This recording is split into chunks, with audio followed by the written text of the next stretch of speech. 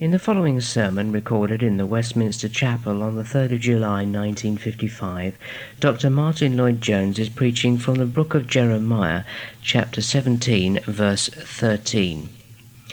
Unfortunately, the introductory remarks to this sermon are missing, and we join the doctor now as he's examining the reactions to Jeremiah's prophecy by the people of Israel.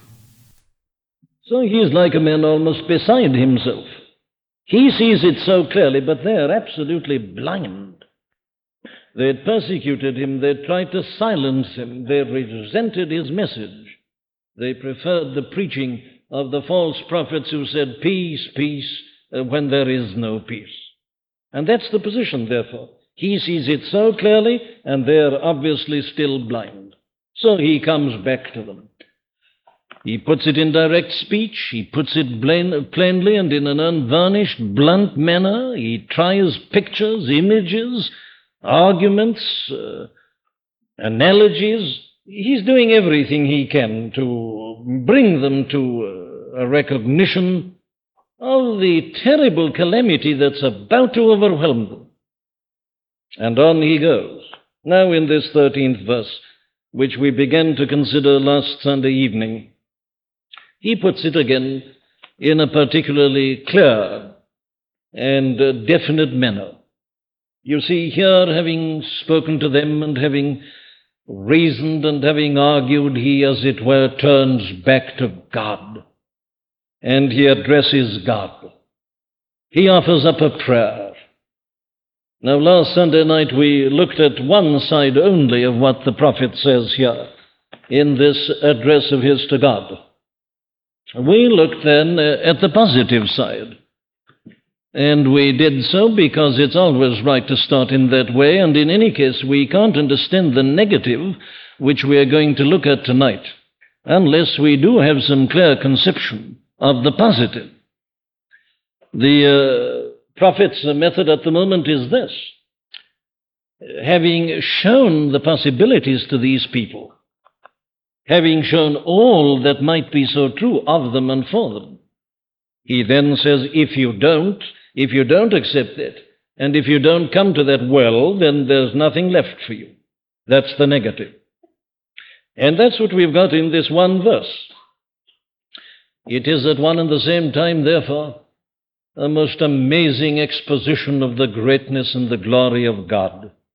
And by contrast, it is one of the most alarming and thorough and clear denunciations and exposures of sin and its consequences which will be found anywhere in the Scripture.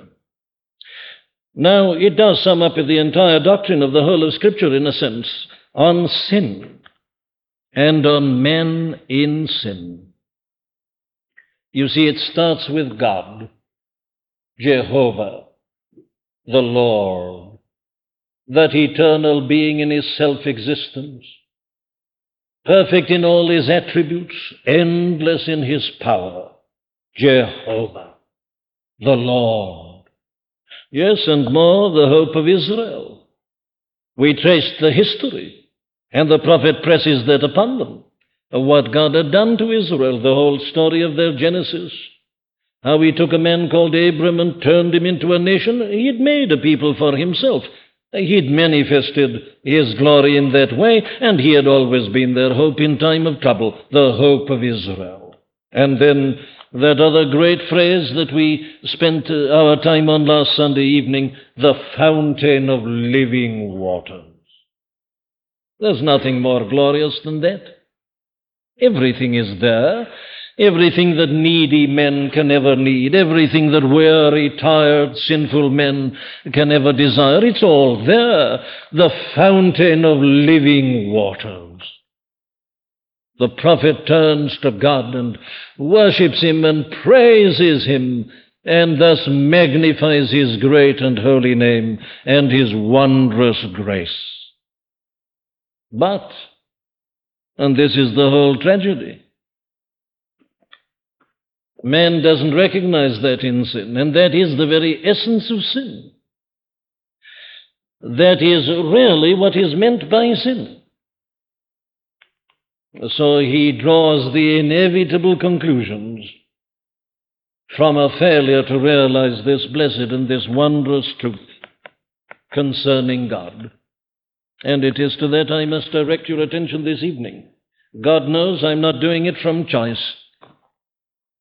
I think I understand Jeremiah. You remember that there was a point in this man's ministry when he decided he'd say nothing.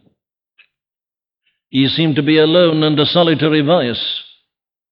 And people disliked it. They said, "Why don't you prophesy unto us smooth things like these others? Why do you keep on talking about sin? Why are you threatening us? Why are you so negative?" They said, "If you're only positive always and simply gave us these great positive statements, how marvelous it would be. Why must you be different? Listen to the other prophets. Look at them." And poor Jeremiah, in a moment of depression, he decided that he'd say nothing, that he'd just keep silent. But you remember he couldn't. The fire began to burn within him. The message was there like a fire in his bones. And he had to speak again. Why? Well, because of his heart of compassion. Because he loved his fellow countrymen. Because he wanted to save them from disaster. Because he saw what was coming. Because it was his desire to save them from it. And therefore at all risks, unpopularity, persecution, anything else, he says, "I must speak," and he did speak. And that's what he's doing in this verse that we're looking at this evening. You see, mankind has become so impervious to the truth and so obdurate in the hardness of its heart that you can hold before it this picture of God as Jehovah and the hope of Israel and the fountain of living waters, and it says very nice, very pleasant, and does nothing about it. But the sudden realization of the alternative, the negative, has awakened many a man. So we give the negative this evening. I think I've told you before the story of a man whose name was Thomas Gray, not the poet, another Thomas Gray, who was a miner, living a very godless and dissolute and unworthy life. An old minister in the district had often spoken to him when they met on the road and had tried to persuade him to turn to God. Thomas Gray wouldn't listen. Then one day came the sudden and the terrifying news that there had been an explosion in that particular mine where Thomas Gray worked at 6 o'clock that morning. And everybody thought that Thomas Gray was on that shift, working in the mine. But during the afternoon, the old minister was taking a walk along the country road, and to his amazement, who did he see coming but Thomas Gray? And when he met him, this is what he said to him: "Thomas Gray, I thought you were in hell since 6 o'clock this morning." And that word, that simple word, was the means of bringing that man, Thomas Gray, to a realization of what he was doing and whither he was going. It was the turning point in his life. He saw in a flash the vision of hell and realized that but for the grace of God he'd be there. And he became a saint and a preacher of the gospel. Very well, I say. Let us look therefore tonight at the negative. And we look at it in terms of the positive that we've already been looking at in these glorious phrases. Now then, look at the character, the nature of sin. The first thing we find we are told about it here is that sin is always deliberate. There is this deliberate element in sin. O Lord, the hope of Israel, all that forsake thee shall be ashamed, and they that depart from thee or from me shall be written in the earth, because they have forsaken the fountain, the Lord, the fountain of living waters. They turn away, they forsake. Now, this is a very vital part of the biblical doctrine of sin. Man's resistance to God is not merely passive, it is always active. It is always positive. And that is something that we tend to forget. We don't like the doctrine of sin as a whole, as I've reminded you, but having to admit that it's there, well, we say, well, it's just passive. It's just the absence of something. It's just that we are not godly or that we don't listen to God. But it doesn't stop at that. There is always this deliberate element in sin. It was obvious in the case of these children of Israel. They were God's people, as I've been reminding you, and they'd experienced His blessings. For them to get into this plight and into this position was the result of a deliberate act of turning away from God. They had come to the conclusion that the gods of the other nations were superior, that the religion of the other nations were better. And therefore they had deliberately turned from God, and as he tells us, they'd been building their groves on the top of the high hills, and they'd taken their offerings there to their temples, and they'd been making their gods out of wood and stone and precious metals. It was a most deliberate act. But the Bible would have us see that this is true of the whole of mankind. It was the original act of man, wasn't it, when he fell and when he brought calamity first upon himself? The sin of man at the beginning was most deliberate. He had dwelt with God and he knew God. Then the suggestion comes. Has God said? Is it fair? Is it right? And so on. And man accepted the suggestion, and very deliberately he therefore turned his back on God, flouted God's commandment, and with deliberation he took of the fruit of that tree. There's no question about it. It was indeed a deliberate action. And as I understand the teaching of this book, that is always and everywhere true of men.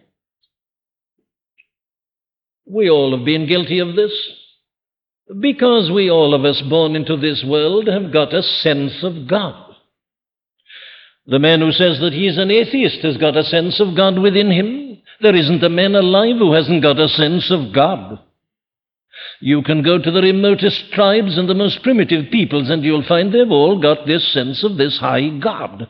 It's in men, it's innate in men. Man has got a feeling within him that there is a God. He may represent him in various ways, but it's there. And what man does is to try to get rid of it. He tries to disprove it. He'll call in learning from every quarter conceivable. He'll use his imagination. He'll try to explain it away in terms of comparative religions, in terms of science, in terms of philosophy, in terms of psychology. He says it's a projection of something that's within you. There isn't a God. It's a projection of the child's fear of his father. It's a sort of animism. It's something primitive. He'll do his utmost to get rid of it because it's there. You see, that is the deliberate element in sin. Whether we like it or not, God is there, and this consciousness of God is there. And we all of us have to fight against the consciousness, and deliberately we set ourselves and pit ourselves and our minds against Him. The Apostle Paul, as usual, puts it in a very clear way when he says that men are guilty of this. They are guilty of holding down the truth in unrighteousness. It's there, you see. The truth is there, and it asserts itself, it presses itself upon us in so many different ways. And we deliberately try to hold it down as the result of sin and as the result of the fall. We've not only got this innate sense of God, all of us, different things remind us of Him. The stories of men torpedoed during the war the stories bring it out so clearly, don't they? Men who'd never thought of God for years and had never prayed, suddenly they're torpedoed. They find themselves in a boat without food and without drink, and there they are drifting. What do? They begin to pray to God. Circumstances remind us of Him. And there are so many circumstances that do it. When a man's taken ill, suddenly he thinks, When there's a death in the family, stands over an open grave. All these things remind us of God. And it's against all that consciousness and reminder of God that we have to rebel and turn deliberately in order to follow our own ideas and our own devices. Man in sin forsakes God. He turns away from God. He does it, of course, as the children of Israel did, because he's confident that he's got something better, that he's improving himself, that he's advancing his own cause and the possibilities for himself. Thus, I say, there is this deliberate element always in sin. But let me hasten to a second thing, which is the element of ingratitude in sin. For that is always there. O Lord, the hope of Israel, says this man Jeremiah, these people are forsaking thee. O Jehovah, the covenant-making, the covenant-keeping God, who has formed this nation and brought them out of nothing and elevated them amongst the nations. O God, who didst deliver them out of the bondage and the captivity of Egypt, and give them a land flowing with milk and honey, and subdue their enemies before them. O God, these people have forsaken thee, who art the hope of Israel, the fountain of living waters. That's his way, you see, of pointing this element of ingratitude in these foolish people. He was very concerned about this, and of necessity so.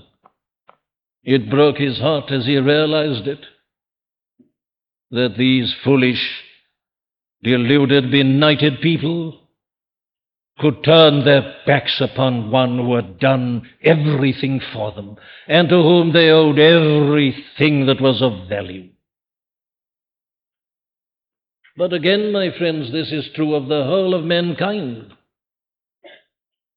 I ask again, wasn't it true of men at the very beginning? Isn't that one of the most terrible things about sin? Always. Isn't it there we have a glimpse of the enormity of sin? Look at men at the beginning in the garden. Look at Adam and Eve. They owed everything they were and everything they had to God. It was out of his own love that God had made them and had fashioned them in his own image and likeness.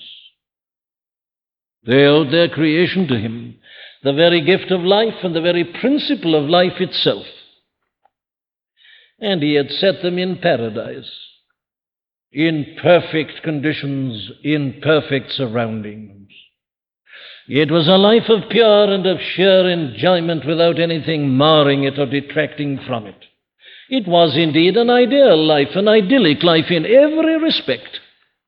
God had withheld no good thing and no blessing from them. He'd made man the Lord of creation and had put everything under his hand, as it were, and under his dominion. There is man in this amazing position of blessing.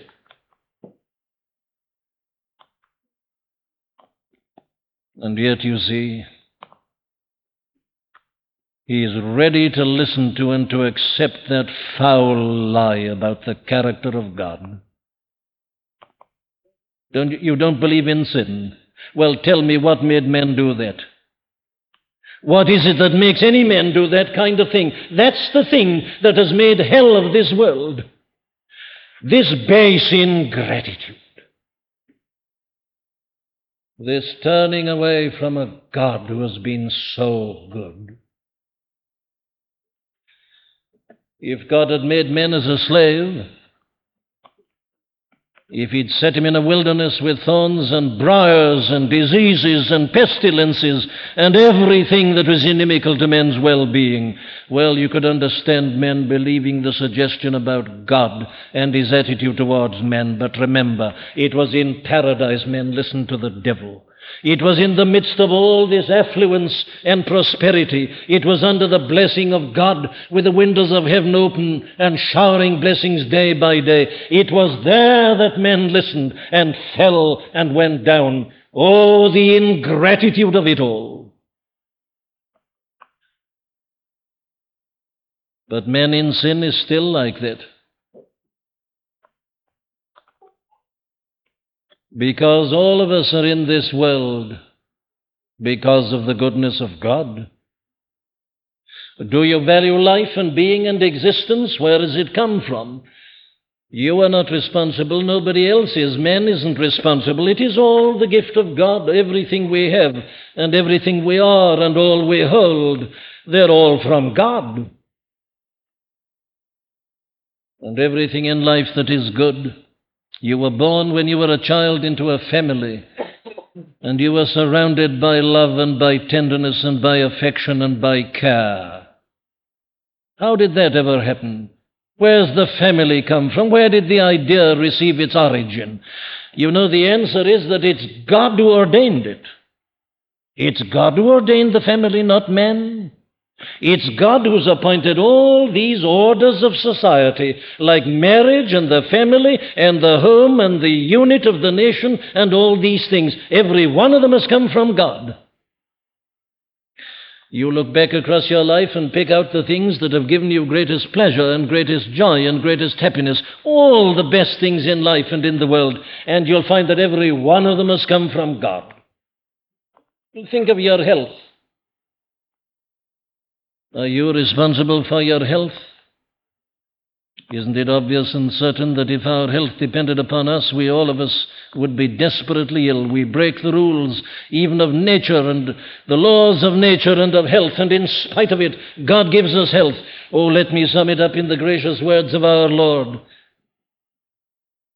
He causeth his sun to rise on the evil and on the good, and sendeth his rain on the just and the unjust. That's God. And food and clothing and shelter and all these things, they're all given to us by God day by day. And there are men and women tonight cursing God and turning their backs upon him and trying to spit upon his name and desecrating his holy laws, who are being blessed by him day by day and don't know it and don't realize it and never thank him for it. The ingratitude of sin.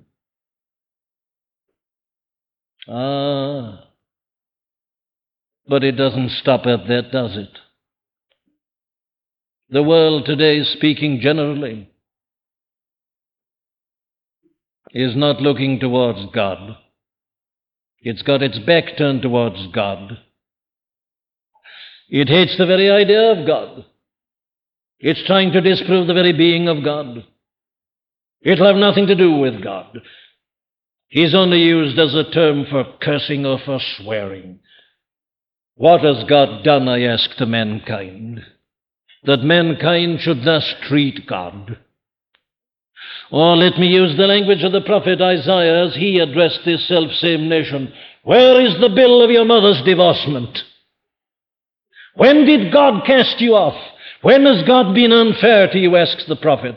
And I can ask the same question with a still deeper meaning tonight. I ask, what is it that God has done to the world, that the world turns its back upon him and is not interested in him? Has he blasted us? Has he poured down wrath upon us? Has he muddled our lives? Has he worked against us? Has he robbed us of joys and pleasures? And has he just given us misery and wretchedness? And the answer to the questions is just this. God so loved the world that he gave his only begotten Son. That's what God has done. Though men had fallen and had sinned, though the whole of the human race had rebelled against him, God didn't turn his back upon us. He still looked with a piteous eye, and he's even done this. He's taken his only begotten Son, and he sent him down on earth in the likeness of sinful flesh. It was God who sent him. When the fullness of the times was come, God sent forth his own Son, made of a woman, made under the law, to redeem them that are under the law. He sent him for rebels. He sent him for sinners. He sent him for blasphemers. He sent him for all of us who've turned our backs upon him. That's what God has done. God so loved the world that he not only sent him into the world, but even sent him to the cross. He even took our iniquities and put them upon him and punished them in him. He smote him. He put him to death. That's what God has done. God so loved the world that he gave his only begotten Son. God so loved the world that he didn't even spare his only Son, but delivered him up for us all, delivered him to the shame, the mocking, the agony, the suffering, the cruelty, the vileness of that cross on Calvary's hill. God has done all that mankind might be redeemed. And mankind turns its back upon him and forsakes him and turns away from him. Am I being unfair when I say that that is base ingratitude? Oh, if men and women but realized what they did, that their spurning love so divine and rejecting love so amazing, so divine.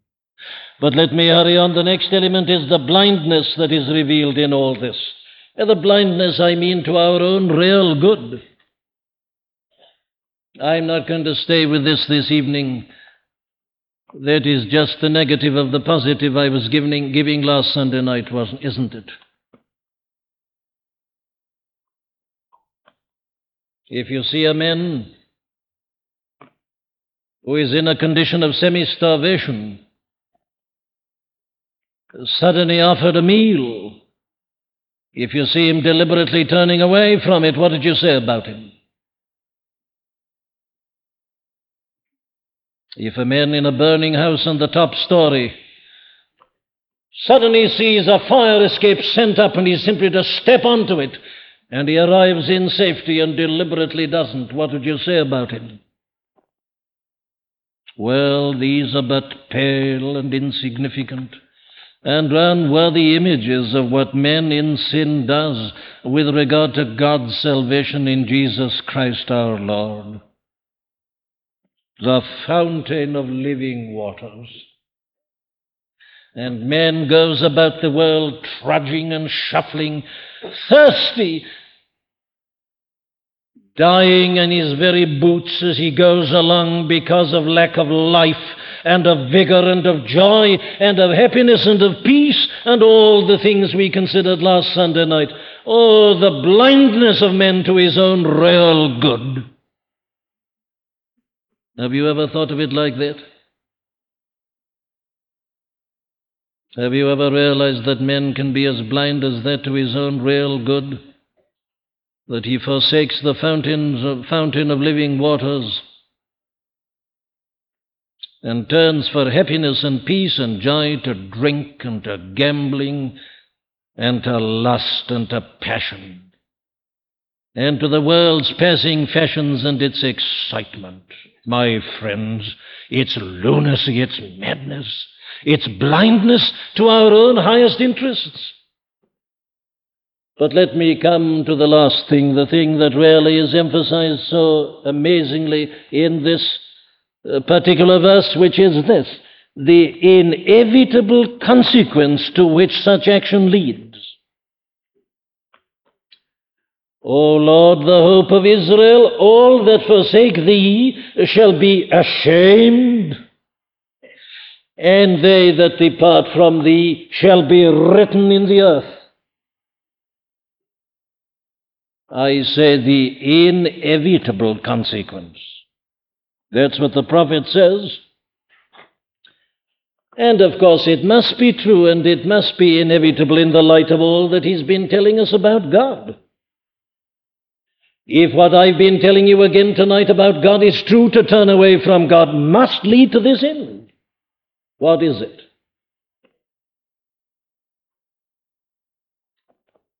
Oh, may God give me the ability and the power to put this thing plainly and simply. And may we all see it.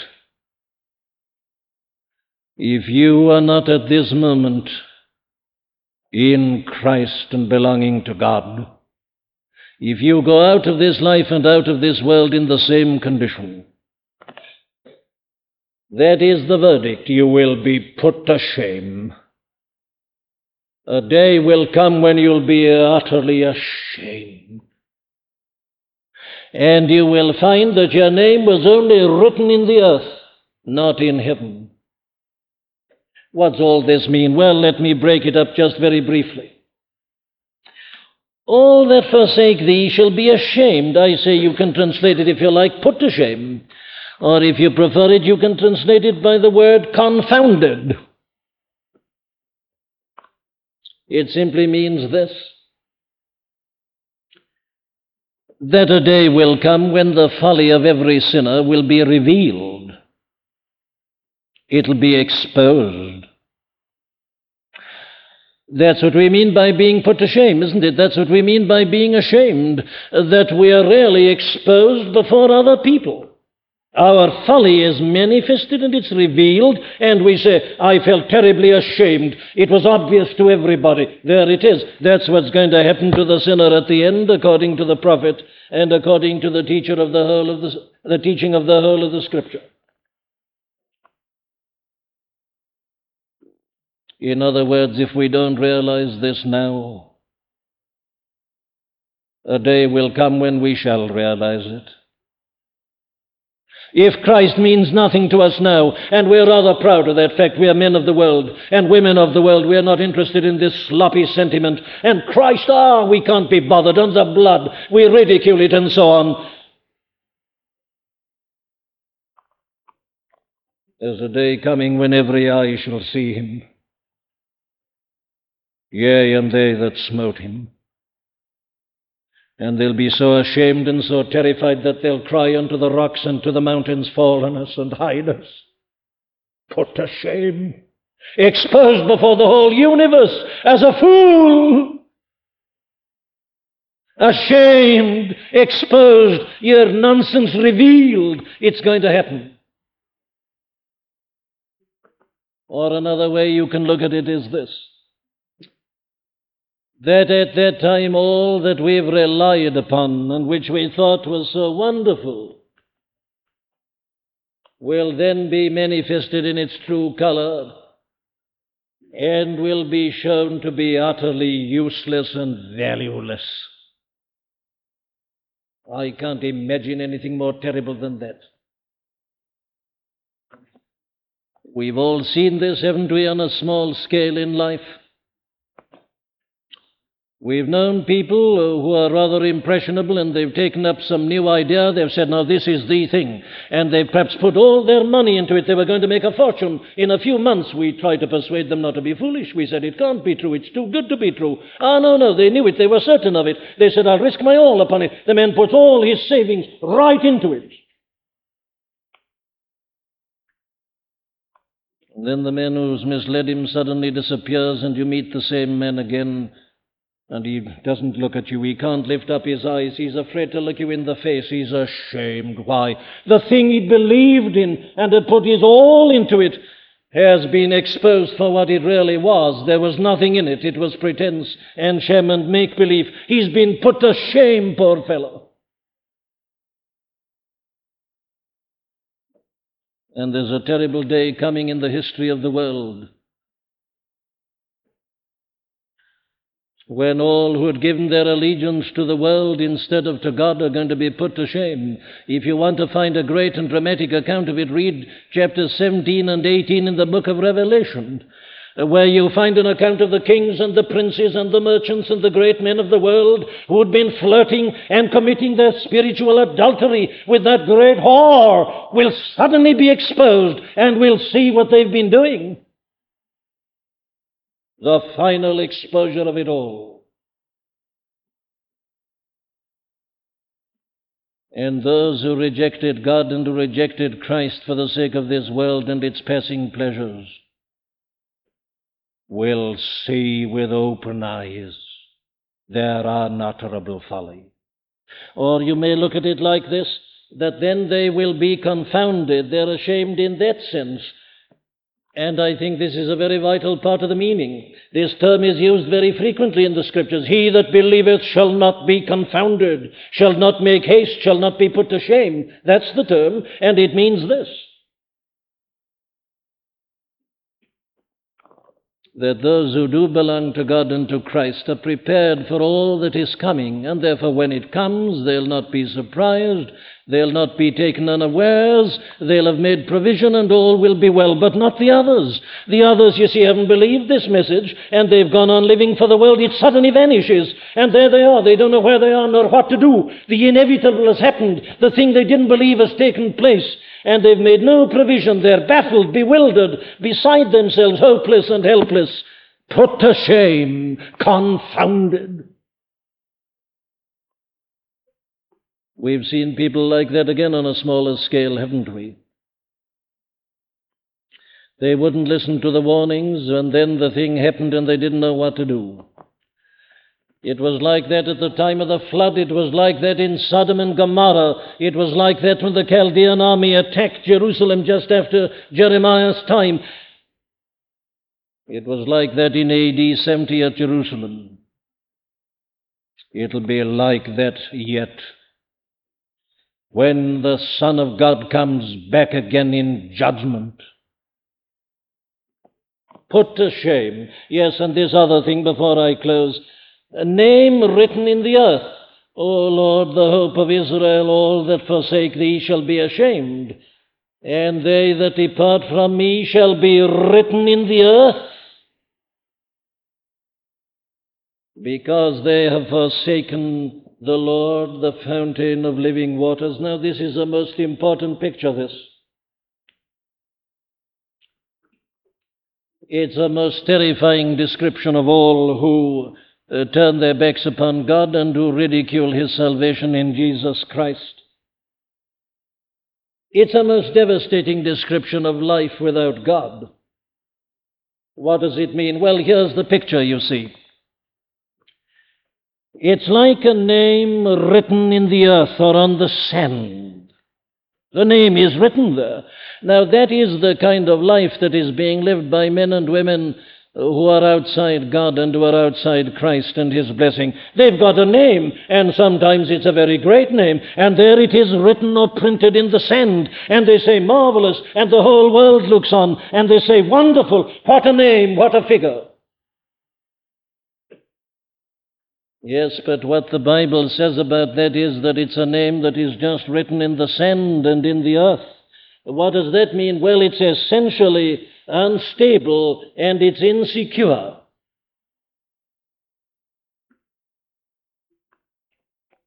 I look at the name, yes, I see it quite clearly, but I come along the next day and I can't find it. What's happened to it? Well, this is what's happened to it. Because it's only written in sand, if a sudden gust of wind comes or a hurricane, it's simply obliterated. The sand is blown over it and the name is gone. Or perhaps during the night some animals came along and they just trampled it and it's vanished. You can't make it out. Perhaps even a little child with a bucket and spade came and he's obliterated it likewise. He's poured sand over it and it's gone. The great name, it's disappeared. Why? Well, it was only written in the sand. Essentially unstable and insecure in and of itself. That's the sort of life that men and women have and are living if their life is not under the blessing of God and of Christ. And the newspapers are full of such people. I have a sorrow in my heart for them. Their names are written, certainly, headlines, front page, photographs, marvelous. How attractive to young people. How enticing it is to go in for a career like that, to become a film star or something like that, with this blaze of publicity, this amazing notoriety, your name everywhere before the world. How wonderful, how thrilling, how unstable and how insecure. Uneasy lies the head that wears the crown. Another star arises, another rival comes. Or perhaps a disease, chicken pox, smallpox, and your good looks have gone. In a moment it's vanished, and your name is forgotten, written in the sand. These are the things people pride themselves on today, are they not? Their personal appearance, their faces, their figures, their deportment. These things that are so grand and great in the estimation of sinful men.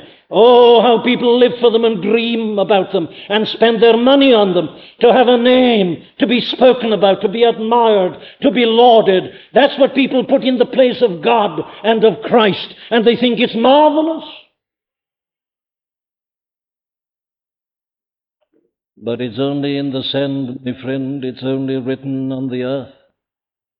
It can vanish in a night, in a moment.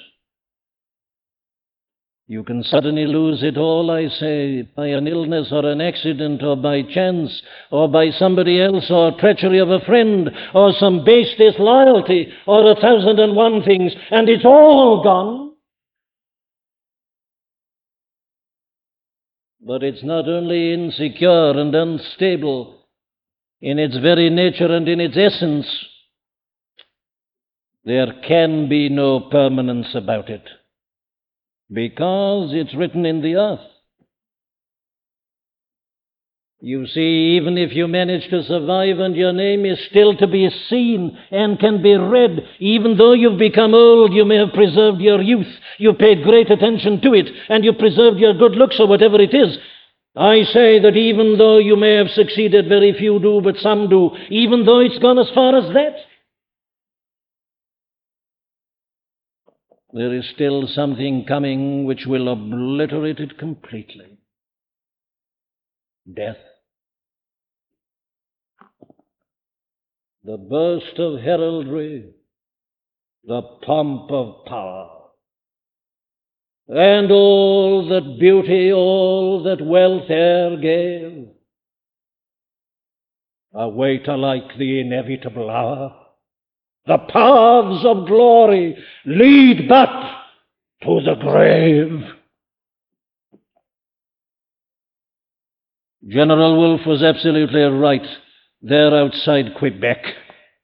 He knew that a thing like that was passing and evanescent. Though he should defeat Montcalm, though he should get a resounding victory and have a great name, the paths of glory lead but to the grave. So however great the name, there is an end. Yes, but we mustn't stop at that. It isn't only death. There is something beyond death. There is, as I've already said, a judgment coming. And what the Bible tells us about the ungodly is this, that they shall not be able to stand in the judgment. Why? Well, because they are like the chaff which the wind driveth away. That's another picture of the same thing. The name written in the sand, and the hurricane comes and it's obliterated, or it's like the chaff. The wheat remains, the chaff is simply blown away to nothingness and disappears and vanishes. The ungodly are like that, says the first psalm. They're like the chaff which the wind driveth away. They shall not be able to stand in the judgment face to face with God. The passing fame and joy and happiness of men and women in sin. Oh, but I've a still further final proof of it. If your name is only written in the earth, well, then you know a day is coming when even the earth itself is going to be removed and going to be destroyed. The elements shall melt with a fervent heat. And the world and its way and sin and evil are all going to be burned up and will be entirely destroyed. And all who belong to it and who've lived for it will be destroyed with it. There'll be nothing left of them save the memory of their folly and their blindness and their base ingratitude. But oh, and here I see the height of the tragedy. The trouble with such people is not so much that their names are written in the earth, and that it's all evanescent and is passing, and that they'll have nothing left at the end. The tragedy is this, that while they've lived for all that, their names have not been written in heaven as they might have been. For that is the greatest thing of all. Did you notice how our blessed Lord himself put it to his disciples on that occasion? They came back full of pride and of elation. They said, Lord, even the devils are subject to our to thy power, to our power in thy name, and they were filled with joy. And our Lord said quietly unto them, in this rejoice not, that the devils are made subject unto you, but rejoice rather that your names are written in heaven. That's the thing. Don't be proud that you're preachers and that you're successful preachers, he says. Don't be proud that you're casting out devils. All that will pass. That's evanescent. Be proud of this, that you are children of God, that your names are in God's family album, that because you're children of God, you're heirs of God and joint heirs with Christ, that you're going to that glorious inheritance which is incorruptible and undefiled and that fadeth not away, and that it's secure, that it's inviolable, that hurricanes can't destroy it, beasts can't blast it, man with his bombs can't shake it. It's kept by God, and it'll never be taken away. Names are written in heaven, indelible, written with God's own hand, with ink that is eternal. World without end, you'll enjoy it in the glory with God and with Christ. That's the thing to rejoice in. There's nothing comparable to that.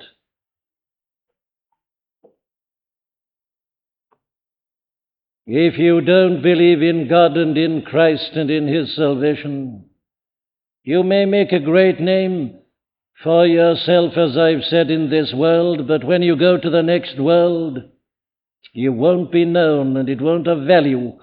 It's not in the Lamb's book of life. It won't help you. What shall a man give in exchange for his soul? Nothing.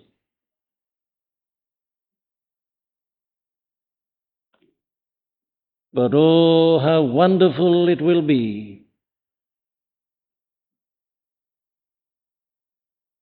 that one day you will hear these words. You who perhaps have felt that you've done so little and have been such a poor Christian. How wonderful, how amazing to hear these blessed words. Well done, thou good and faithful servant. Come, enter into the joy of thy Lord. Come, ye blessed of the Lord, inherit the kingdom prepared for you from the beginning. Your names are written in heaven. Fading is the worldling's pleasure.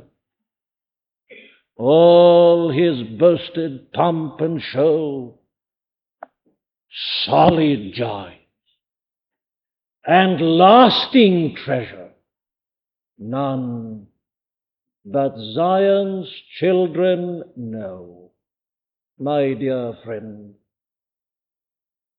what is it you're living for?